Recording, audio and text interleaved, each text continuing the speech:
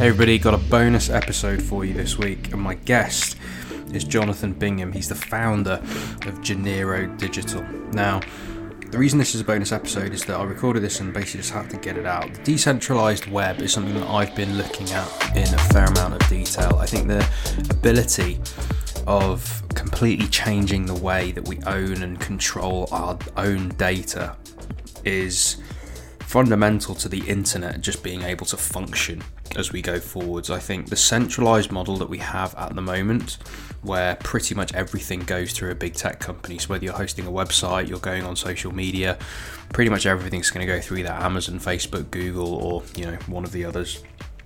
Now, what the decentralized web is doing is, instead of that data being owned by those companies, putting individuals in control.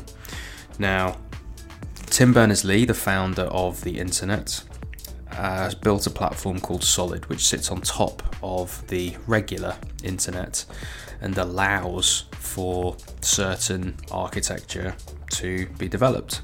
Now, Janeiro Digital are a company that utilize that, harnessing the power of the decentralized web, and frankly, they make it work. So for companies, organizations, they are the ones that can architect and execute technologies that will digitally transform them and put them firmly on the decentralized web, allowing them to then put individuals in control of their own data. Now, this is extremely relevant to healthcare, where you think about in the NHS or widely in healthcare in the UK, you can have lots of different organisations who have different data records on you. There's no central single source of truth. The decentralised web and what Janeiro Digital are doing can fundamentally change that. And this has been talked about for a long time. We've seen things like vaccine passports, there's talk of blockchain, there's all these different things, but you're going to hear from someone today, Jonathan, who's the founder of this company, and you're going to hear how this is practically possible. You're going to hear how it's not only something that might be considered for the future, but it's actually happening now. There are trials and pilots going on in companies and organisations like the NHS, where this is actually happening now. Individuals can be in control of their own data. They can do deals with companies, organisations to trade that data for certain things, making it ethical, making it moral. It becomes a really interesting future that we have, and Jonathan is going to explain all of that to you today, so I hope you enjoy it. So Jonathan, welcome to the Health Tech Podcast. How are you doing? I'm doing well. Thanks for having me, James. You're very welcome. Whereabouts are you speaking to us from today, Jonathan? I am speaking to you from lovely Key West, Florida. Oh, glorious. Are you, have you sailed there? Have you driven there? Have you flown there? Yeah, I've done all, but I'm currently doing this podcast aboard my sailboat, Robin Hood. Oh my goodness, that is glorious. Perhaps a sneak preview of some of the success you've had there. But look, it'd be really interesting for our listeners, Jonathan, for you to tell your story, because I know a bit about your background. We've obviously talked previously and doing some stuff with you guys with Janeiro and Transform, but it'd be great for our audience to hear a bit about your story, a bit about your journey, how you got to where you are. Yeah, absolutely. Let's see. Gosh, my career in technology actually started at a research firm called Forrester Research back when I was maybe 26 or so years old. So, 21 years ago. Interestingly enough, at the same time, my younger brother, Justin, the CTO of Janeiro Digital, had been working at an ISP and had been noodling through some different ways to address some security concerns at the ISP, right? Their main concerns, it wasn't a big concern around hackers poking around as long as stuff didn't go down. So, when you put an entrepreneur into a place like Forrester Research and you have all these brilliant individuals writing research about, various different topics, we started poking around in the security sector and noticed that there was a pretty big market for that. So, I think around 1999 or 2000, Justin and I founded our first company in the security sector and learned a lot with that business. And we were kind of years ahead of our time around really inventing insider threat detection and, technologies to be able to detect that once people had broken into large scale environments, something that's still incredibly relevant today. We ran that company together.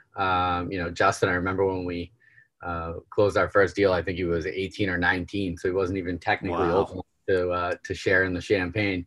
But we definitely snuck him a glass. So we ran that company for about 7 years and actually ended up shutting the company down because it just was too ahead of its time. And, we learned a lot. And I remember, one of our friends who actually worked at the venture capital company that had been backing us said, there's two types of entrepreneurs. There's ones that, try something once and learn a ton and, then quit and go back and, work for the man. And then there's others that, even when you have, something that should have been a success and, for various factors and reasons wasn't, they buckle down and they focus on, what's the next idea. And that's what we did. So, I feel like at that point on, we were dubbed true entrepreneurs and not just, one-time hit. And we went on to start another company in the music space. And cool. That parlayed itself, believe it or not, into Janeiro Digital. So, really what Janeiro Digital is helping take really big ideas as a services business and help people create products that don't exist. So it was very fitting, I think, for, the 10 years or so that Justin and I had done around creating products, both in B2B and B2C, to then be able to be in a position to, really help other people with their ideas. And that's how Janeiro Digital originally was born. Very cool. What were you doing in the music space? Yeah, so, we were trying to create a repeatable distribution channel, really where, you give artists and fans an opportunity to connect and promote each other. Sure. And then once they do that, the artist retains that connection to, all the fans that they're introduced to. So kind of, refer a friend. And then anytime they had a new song come out, they could just push that, to the new distribution channel. What we found was there are a lot of great ways to solve some of the challenges in the music space, but there are so many people that are looking to get a penny out of each dollar. It seems like the dollar needs to add to $1.20. So as we were doing that, we were having other people come to us and ask, could we help them in the venture capital world with a couple of their portfolio companies build some technology, because we had gotten really good at cloud technology because the music company was based there. And this was probably 2007 or 8 when it was just really, a nascent market. And we had gotten really good at using distributed teams, which is, something that gave us some good, kind of price competitiveness to other people in the market. And something we were using for ourselves. So we basically took our process and knowledge that we had built up around the music space and, our product and product marketing experience. And we started building stuff for other people. I think within like the first week, we closed $1 million deal. And we were like, oh my God, whoa, this is way better than the music space. Was that investment or was that a contract? No, it was a contract. Wow. Yeah. Revenue. Yeah. In our first company, the security company, we raised, I think close to 16 million. But, with Janeiro Digital, Justin and I have funded that ourselves based off, great companies and great customers. Very cool.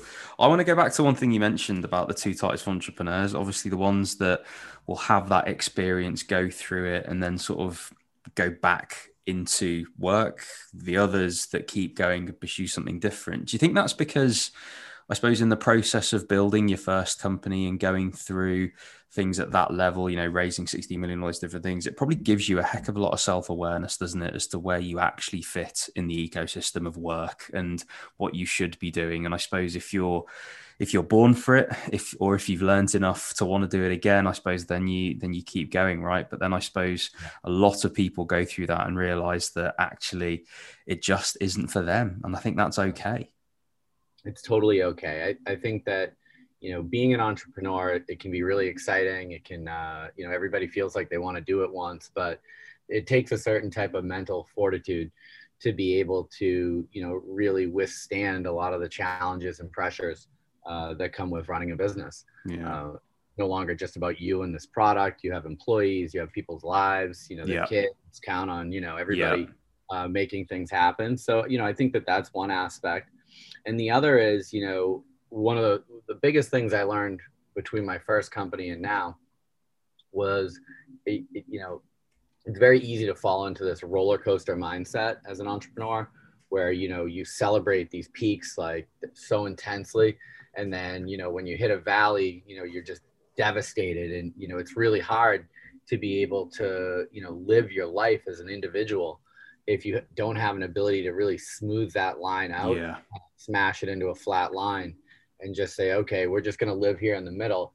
And though, we'll pay attention to, some of our missteps, and we'll certainly celebrate, some of our wins. You just have to be able to manage that mentally, Yeah. uh, to be able to plug through it. And I think once you establish, that knowledge, you can actually be a lot more strong as a leader, and you can be much more effective as an operator. Yeah, really nice point. I've been thinking about this a lot recently, this roller coaster mindset. And it seems to me that if you do allow yourself to feel those highs and you do celebrate them, especially in a leadership position of the company, that wave of celebration and optimism will bleed into everybody in that company, in that community. But similarly, if you allow yourself to celebrate those highs, it does mean that you're similarly going to feel those lows. What goes up must come down, right? Ultimately. And I think you're absolutely right that smoothing out those lines is, I believe, and something that I am learning and have learned certainly, is the role of a good leader in a company. I think that is definitely something which allows for the success, because everybody can get motivated when the highs are happening. Everybody can feel more energized. Everybody can end up doing 10 times more, becoming more efficient, working harder. It's easy because you're in that environment. But then that's not going to hurt the company when you return back to normal. But what is if you have felt those highs, you're also going to feel the lows. So you're going to get slower. It's going to be like wading through treacle. People are going to get fearful and all those things in the troughs. And that's definitely what people want to avoid. Yeah. Yeah. And I think COVID has, certainly created a lot of challenges for Really business. good point. So, one of the things that is always difficult, for a leader is to be able to, share in the burden of some of the lows. And I think that, with COVID, it was unavoidable, right? Everybody had their business stall for a period of time. I mean, God forbid you were in the restaurant, business, with challenges there. But even within the technology sector, everybody kind of froze additional spending. People tried to do more with less so that they could really retain their employees. Everyone was just trying to protect their staff and make sure that, we all get through this thing together.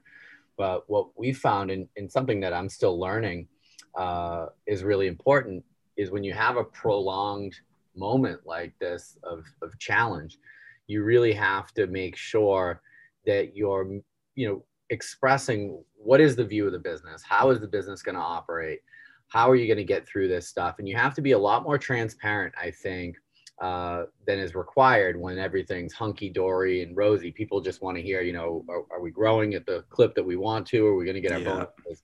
But, when you're looking at how do we make sure that, we're going to be operationally efficient to be able to come out of the other side of this thing, it takes a different type of disclosure to the employee base. And I think that, it can be perceived by a leader as, something that'll be, received with, less than open arms. But we found it quite the opposite, that the more, that we can express about what we're doing, what are the steps we're making here, the tighter the team really got. Yeah, I love that. And also, you are in a way there protecting downside as well, because then if you have been honest, transparent, you've communicated often and well with that employee base, if you do have to make difficult decisions and throwing words like furlough out there, then those things might not come so much as a surprise, and there can be some empathy there deployed by everybody involved. And I think, yeah, definitely a good way of doing things. I just want to ask you one more question on this, which is, when you were moving from that first to the second business, and it sounds like you and Justin had so much optimism, right? In that we can do this. Do you think that entrepreneurs are born, or do you think they're made? That's a good question. Well, let's go this way. Yeah. Do you think you were a born entrepreneur, or do you think that those were skills that you learned? I think that I was lucky Yes, I would definitely say that I was born an entrepreneur, right? I was always trying to hustle something up, and I always knew I wanted to go to school just to, run a company one day, right? I remember Right. at one point, one of my mom's friends told me when I was like 12, I'd make a great salesman, and I was so offended. I was like, oh my God, all I could think of was like a used car salesman. Um, nothing wrong with that, but it it's interesting for me because I have always had that desire to run something, but I happen to, been fortunate to work with my brother, who's, Mm, one of the most brilliant technical minds that I've ever come across. And I'm not just saying that because he's my brother, no. but when you have an ability to kind of share those two kind of operational business side of the house with, the technical side of the house, I think that it's given us some longevity that, someone having to wear both of those hats, they might have burnt out by now already. Mm. That's awesome. So let's talk about some tech then. Yeah. Janeiro Digital, you guys essentially you solve big problems with technology for people with big budgets, and we've talked about $1 million contracts and things like that. That's obviously an extremely relevant skill set, and as you said, your brother being such a bright technical mind, you having the business mind, it's quite a formidable team. How did you? You talked about how you got going, but obviously Yeah. this is the health tech podcast, right? And so I'm interested in plotting the path into healthcare for you guys. How and why did that happen? Talk us through the journey of Yeah. Janeiro Digital. Absolutely. So, when Janeiro started out, as I mentioned earlier, we were working with really big companies that, had mostly back office problems to solve. So anything that required a lot of data, a lot of systems, and trying to make use of that, people would come to us and say, there's not a technology out there that, we can find. So we don't need an integrator, we need an inventor, somebody that can sit down and really create an application for us. So, we still do that digital transformation work. We were, vendor to watch and, cool vendor for Gartner back in 2017, really, around those types of processes that we had, the technical capabilities, and also a platform that we had started creating called Transform back in, I think, 2015. So as a services business, we used to see a lot of, repetition in some of these big enterprise applications that we would build. So we created this Transform platform to be able to serve as foundational technology. It would allow us to, build things in a more stable way. It would allow us to build things faster and give us a real, advantage over a lot of our competition. When you say build things, what Yeah. things are built on Applications Transform? mostly. So if you think about monitoring and diagnostic systems for nuclear power plants, Yeah. so trying to make sure that people aren't using post-it notes, using 20-year-old monitoring systems anymore.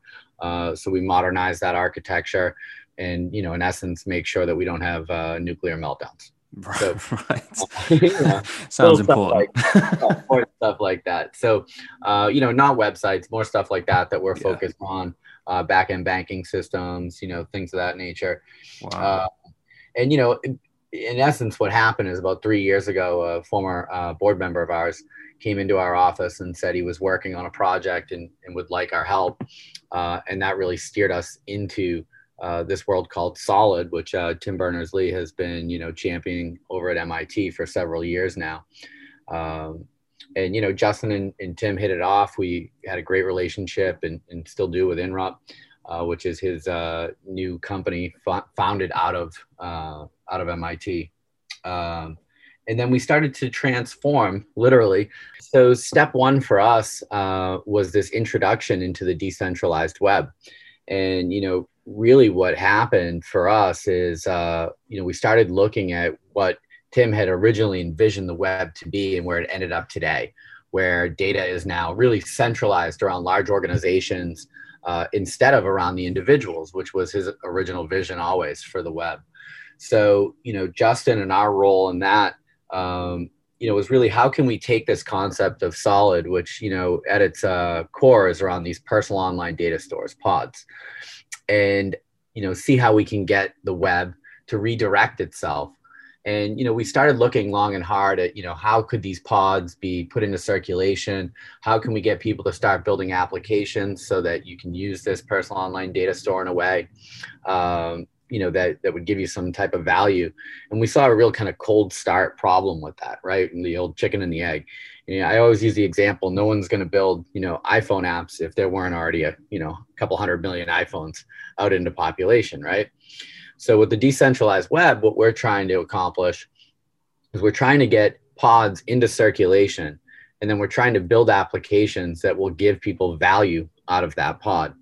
And what we found was the best way to do that, really, instead of having developers build applications and then people come and ask for a pod, we would go to countries and large organizations that could get some immediate business value out of deploying pods on behalf of their constituents. And in doing that, we started getting a lot of interest in the healthcare sector, specifically over in the UK with NHS.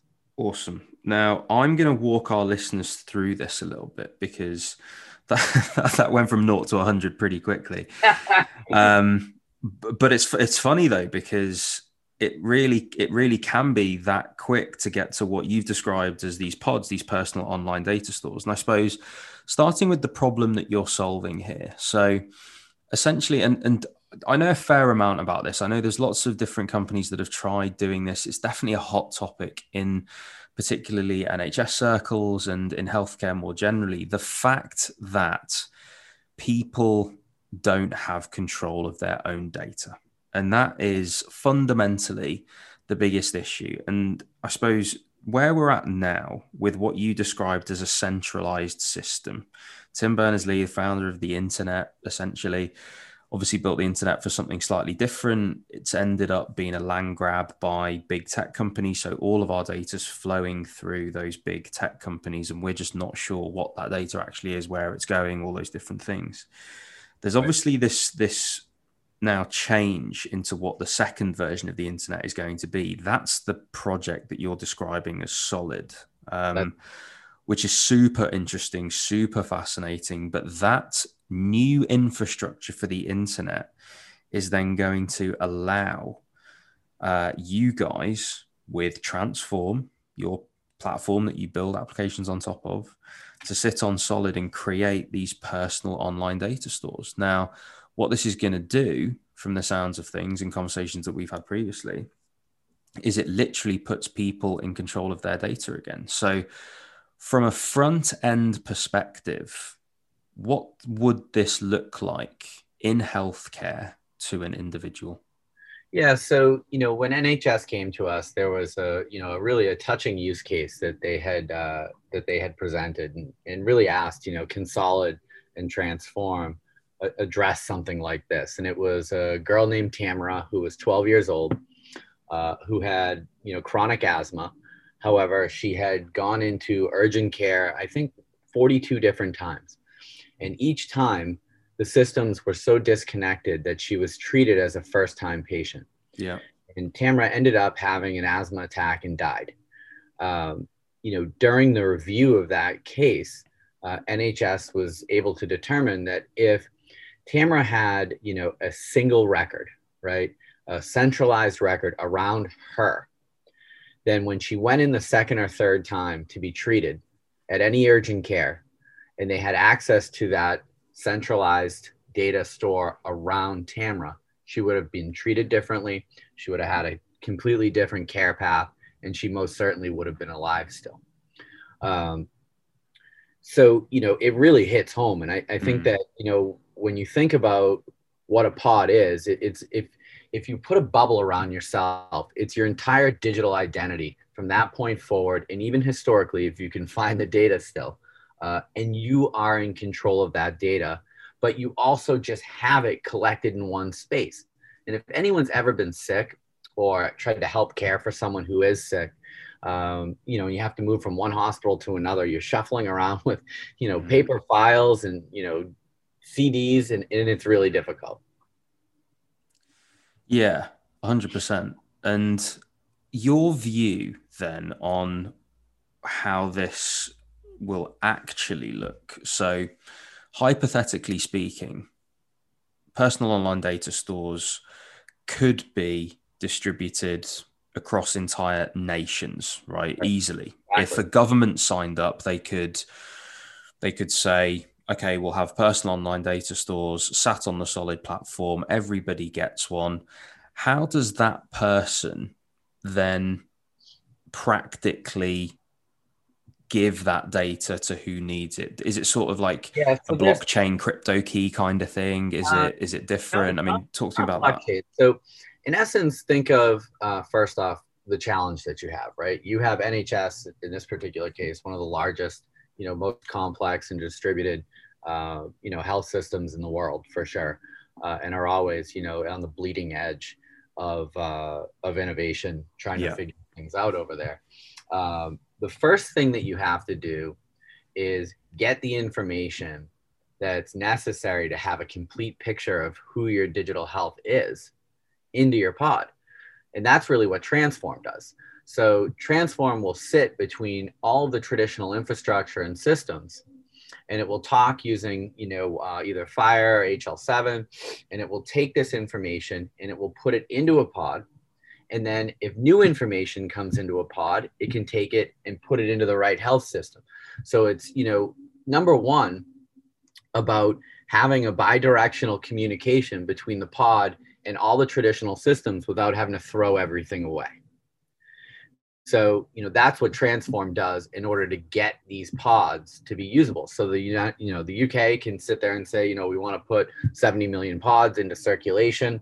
We'll use Transform as a, interpreter to be able to move and connect to all the systems that we have and seamlessly put those into a pod. Now, as an individual, you have that health record that's at your fingertips that, in theory, if you just had a baby the day that they rolled this out, would be cradle to grave, as they say. Every single thing that you've ever done can go into that. Now, when we start talking about consent, that's really where Solid gets interesting, because what Solid does is not just serve as a data store for an individual, but it creates ecosystems. So now let's say that I am a Fitbit company or somebody along those lines, and I want to be able to take my health data and put that data into a pod. Well, an entrepreneur or a company like Fitbit can write a decentralized application that interfaces with Solid. We've contributed, heavily on a lot of the interoperability standards, so you can check that stuff out at solid.org. But that data associated with all of your steps can go into your pod, and it stays in your pod. So if all of a sudden Garmin comes out with a new decentralized app and you like their service better, you can switch to Garmin. But what's nice is you don't lose the historical data that you've been building up with Fitbit because that stays with you. And really, that's where fundamentally things start to change in a decentralized world. Data used to always be collected from you and stored within that third party, website, vendor, organization, whoever it is. And they literally become more valuable by collecting all of our individual data. And they somewhat lock us into their service because we don't want to lose the historical value that we've helped create. In this case, you can switch anytime you want without losing your historical data, because that application needs to ask your consent to be able to have access to it. And as you build it up over time, it stays with you. If you no longer want to use a product or service, you don't want to use Fitbit anymore because Garmin came out with something cooler and you just think it's a better fit for you, you can just switch without losing any of that historical Fitbit data. Now, why is that important? Well, let's say that you've decided you would consent to giving your general practitioner at NHS access to your steps. Now, why would you do that? Well, maybe you have high blood pressure, or maybe you just had knee surgery. And your doctor, instead of having you come in every week for a reexamination, might have said, if you can get up to 8,000 steps a day, then there's no need for another visit.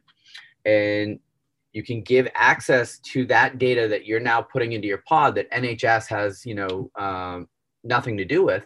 And you can push that into the NHS systems, and you can get a better level of care by introducing new types of data that never would exist if we were just focused on bringing your cradle to grave data from NHS to you.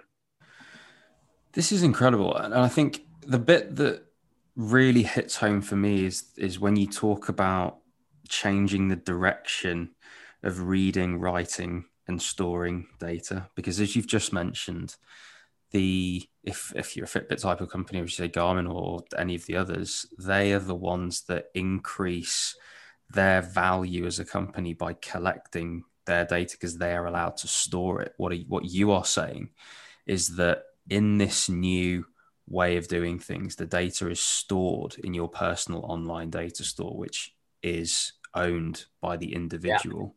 but it can work both ways, James. Mm. So as you're starting to, expand the amount of information in your pod, um, whether it's just pure health data or maybe it's your, mobile location data from your cell phone, or,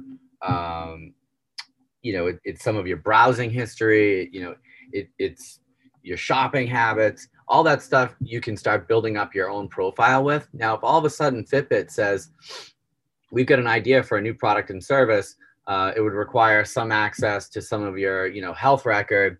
It would require some access to, maybe your digital scale, your Bluetooth scale. It might require some of your cellular mobility data. And we're going to come up with this new whiz-bang product and service for you.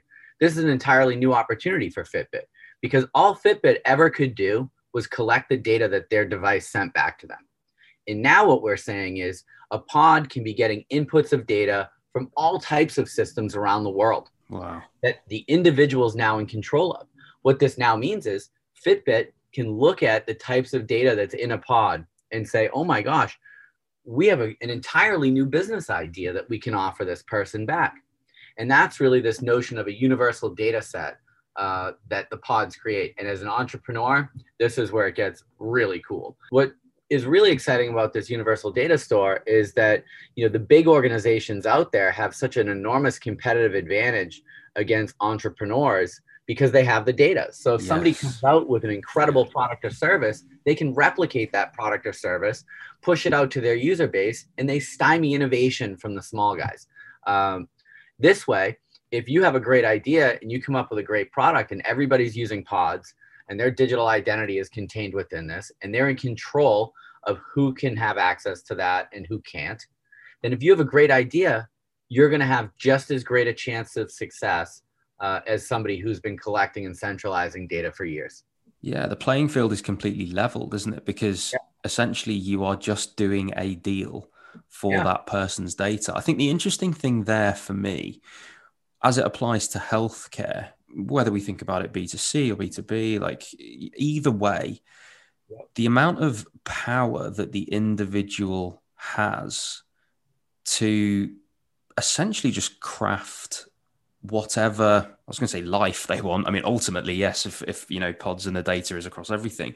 But in healthcare, let's say they do want to give their data to a pharma company for a clinical trial, or they want to gift it to that pharma company, or they want to do a deal for it. They want something in return, whether that's financial or otherwise. I suppose this infrastructure allows a genuine exchange of value. Right, because when you actually put the individual in control, you can do a lot more things, right? As opposed to having to ask somebody who might be in charge of someone's data, if you can have access to that data, which is the way that the world works today at best. So yeah, I mean, the opportunities really become endless when you actually give the individual the power to choose. It's like, it's amazing that that's something that has to be reinvented, right? To give us choice and to give us options. But that's really the brilliance behind Solid and Tim and all the team members behind that effort, is that, it's elegant in its simplicity, as my brother always says. Mm-hmm. That's when it's a good technology. Definitely. There is so much complexity behind simplicity, as we've said a few times on this podcast. It's funny, I was going to ask you who benefits really. And I think the interesting thing is that by restructuring and doing the restructure well and doing the restructure properly, it becomes a win-win for everybody, because it just changes the way that the deal is done. Because on the one hand, as you say, you could argue that you're removing the ability of those big tech companies to gain an asset, but that's not the right way of thinking about it. You're enabling them to produce so many more business models based on a fair exchange of their data. And I Exactly. think any company that then has even the slightest moral compass towards the green rather than the red or the black, whatever you want to call it, it will just enable so much, like orders of magnitude more opportunity in Yeah, that because scenario. the reason that people are so willing to give up their data these days is because they want a great user experience. Yeah. Right. And the only way organizations can give a great user experience right now is to have rich data. So they need to ask you for more, meaning you're giving away more of your digital self in order to give you back what you want, which is a better experience, a richer, set of features, what have you. What Solid does is solve that without having to have, the organization ask for all your data. Because, if I'm Airbnb, I'm only going to get the data that I either pay for out in the open market or that I collect when people use my Airbnb, application or website, right? That's it. But if Airbnb has, access to other types of data and you're willing to consent to give that to them, it could open up an entire new portfolio again of products and services for Airbnb, because it could have something to do with, again, shopping habits, or Yeah. your TripAdvisor searches, or your Yelps. You can give access to all that type of stuff, and they can make sure that they give you a much more curated and feature-rich experience without having to violate your trust. Yeah, I get it. It's it's funny to me. It's when something's too good to be true, or sounds too good to be true, it generally is, right? And I think Yeah. that, but this, I plot the path pretty credibly from where we are now to that future. Yeah. Whereabouts are we now on that path? Do pods Yeah. exist? Are there people knocking around with pods right now? Does Solid exist? Absolutely. So, Solid has grown up a lot over the last, several years. Tim, obviously one of the most brilliant people you'll ever meet. But the team in general that works on Solid is diverse and it's global. And they're constantly working through some of the most challenging things to make sure that this isn't just an academic idea, but actually can be used in the real world right now. So yes, pods are being deployed. Pods are, in production, and, social health systems like NHS. Pods are giving value to people in incredible new ways. And I think that, from our standpoint, one of the things that we were trying to accomplish, as I said earlier, as an organization, is to get pods deployed globally in a way that wasn't controversial. And for us, healthcare, using a pod in healthcare to be able to give people the convenience and the improved care of that record, that's just step one. But it gets the pods into circulation at a national level quickly, where Yes. people that can then start writing applications outside of healthcare to take advantage of it. So, from our standpoint at Janeiro, we're now a health focused company. So, what we're trying to do is create this transform platform alongside pods that can sit between any traditional system in any industry and be able to create a bi-directional flow of information in and out of these pods. So for us, our goal was twofold originally. One, figure out the best way to get pods into circulation so that people see a market opportunity and they start to build other products and features so that you have something to do with your pod. The second was within healthcare. We thought that we could accomplish the first and also help people have a better life.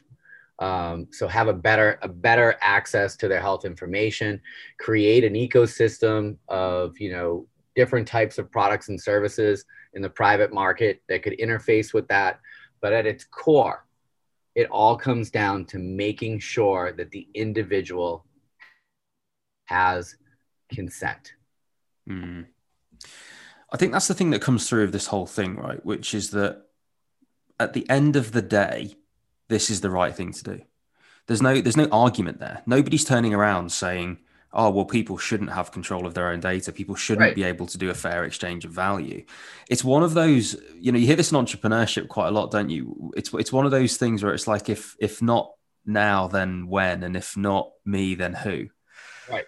It feels like that, right? It feels like this is a fundamental change that's going to happen. And by the way, I remember being in conversations about this 6, 7 years ago. Not obviously the way it's produced now, solid and transform and how it's structured into pods. Not that conversation specifically, but in terms of how are we going to get people in control of their own data? How are we going to have a universal set of health data that basically people can reskin for different hospitals and different areas, and it'll Yeah. be the same things pulled into different locations, so that if you go to one A&E, an emergency department, you can go to another one and it'll show the same records. I've been in these conversations for years and years and years. Yeah. But the practical application of it has always been the challenge. And I think it's interesting that you guys have actually chosen health as the Yeah. place to go Well, we in like to all say of health its chose complexity. us. Say that again, Jonathan. I said we like to say health chose us. Of course. So we weren't really we weren't going out and saying healthcare is the way. We were trying to figure out what are the largest scale, kind of deployments that an organization could do on behalf of its user base. Because really, it's not like people are going to go download a pod. If they're, working with their social healthcare institution, they're just going to log in like they normally would. And behind that login is going to be a pod that's going to have a centralized view of their entire care plan at their fingertips. Now, what they will notice is this new thing around consent, and anything outside of the data that NHS is trying to provide to them, to have them have a better care plan, like the Fitbit example, or let's say they're using like some kind of health monitoring tool like Cradle. They have to give consent to that tool, and they can take that consent away. So it isn't like this futuristic thing, moving stuff along the glass with your hands. It's going to feel pretty normal to a user. It's just that when people want to touch your data outside of your social healthcare organization, they need to ask your permission. And I mean, who the heck doesn't want to have their permission out? It's so basic, isn't it? It just seems so basic. Right? But this does feel like a course correction. It does feel like we've got to the point that the internet is at right now in a centralized way. It has worked for many. It has worked extremely well for the few, but it seems that this is a course correction now. And I suppose what better organizations to work with than those that founded the internet in the first place, to actually create the layer that sits on top to allow it to be decentralized, and then you guys communicating with the companies that can make good things happen. It seems super exciting. So what's next for you guys? Whereabouts exactly is this in terms of when can we look forward to this? It's happening now. I think that this is a real pivotal year for Solid. It's getting traction, through numerous companies, not just us. Inrupt's doing an incredible job with their enterprise server. So they've got, an enterprise scales, ultra secure pod server that, went into production this year. We think that, the platform transform that we created that gets to sit between, all the systems out there, that exist, and the pod is really a pivotal piece, because nobody wants to sit there and throw hundreds of millions of dollars of investment away just to, embrace this new thing. So it's around removing the barriers this year and just, getting things adopted. So I think one of the real good indicators is we're working with most of the big four organizations now in the consulting world. And they're seeing immediate applicability across the board, not just in healthcare, but across all of government services and well into the private sector. So, I think what you'll see this year is, a list of announcements of, large scale organizations and countries that are embracing pods as the right thing to do, but also because it's better business for them. They can reduce costs, they can be more efficient, they can provide better products and services to their constituents. And it's fairly frictionless to be able to roll out.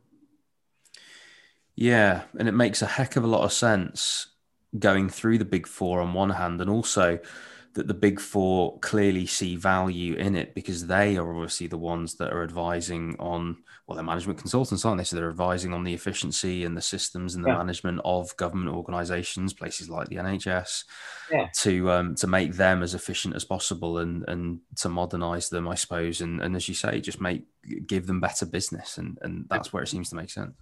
These folks are, first of all, they're absolutely enormous organizations with a global footprint that can literally go back to every country or client that they have and say, hey, there's a new and better way to do things.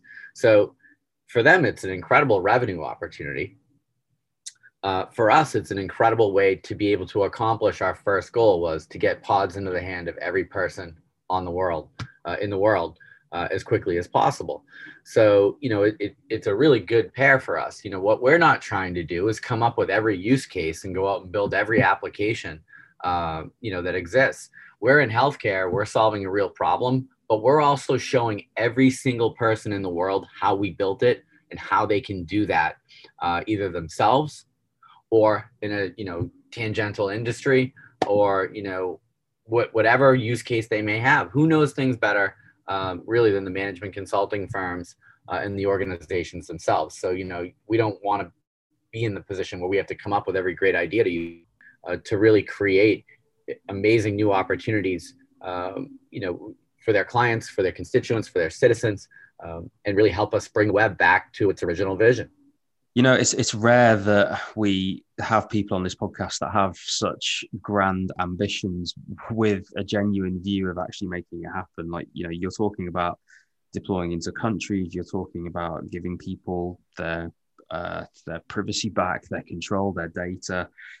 It's exciting for so many different people, so many different organizations. I think it's exciting for the entrepreneurs that are looking at this with the ability to build and the ability to create, the ability to do deals, the ability to figure out where the best value exchange can be, brand new transactions that people can siphon a bit of and create new business models. I think that is super exciting.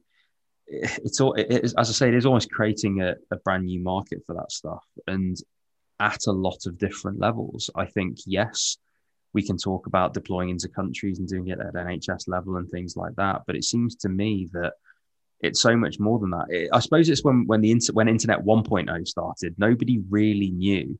There's actually a really good interview, I think it was with Bowie, where he was talking about, we haven't even seen all the potential of the good and the bad that something like the interview can do. I think it was Jeremy Paxman that was talking to him saying, like, isn't it just a new delivery system? And he's like, no, it's like a new religion. Or he said something as grandiose as that. But this seems like that, but not as scary. This seems like a course correction to something much better. And I think when it comes to healthcare, and it comes to all the different value propositions that can be created through better control of data from those that are creating it, I think the amount of good that can be done for the world is, well, I don't think we know is the extent of it, which is great.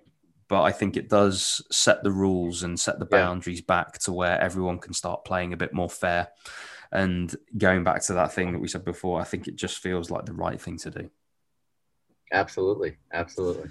So, Jonathan, it's been a pleasure having you on. I could talk about this for days, and I think we should definitely get you back on, because there's loads more that we could talk about. Particularly, I suppose, as you continue and you actually start deploying this, it'd be great to get you back on to talk about it, because I think, as you say, it is being deployed and in the NHS and places that I imagine can't talk too much about it right now, but when it starts to scale, it'd be super interesting to get you back on to chat it through. We would love to do that. More than happy. Awesome. Yeah, thank you, Jonathan. If people want to get in touch with you, I think it's interesting here, because I think there's a lot of different types of people, a lot of different types of organizations that might want to get in touch and would be interested. What's the best way for them to find a bit more information about Janeiro Digital, about Transform, and about what you're doing? Yeah, I mean, they can connect with me through a various number of means, but email is probably the easiest. So just Jonathan, Jonathan @janeirodigital.com. Just drop me an email. I'm happy to have a conversation with anyone. That's one thing an entrepreneur always says: you never turn down a good conversation. It's never so know true. what will come out of it. Very few people give their own personal email on this, but no, good for you. Cool. I'll also stick the links to Janeiro Digital and Jonathan's contact details in the show notes. You can head to the description of the episode to see those. But Jonathan, as I say, pleasure having you on. Thanks so much. Thanks, James. Have a good one, bud. Hey everyone, thanks for listening and making it all the way to the end of this episode. Remember to subscribe, rate us, and leave a review. And you can head to the description of this episode to follow me on all of my social media so you don't miss out on any of the latest health tech content.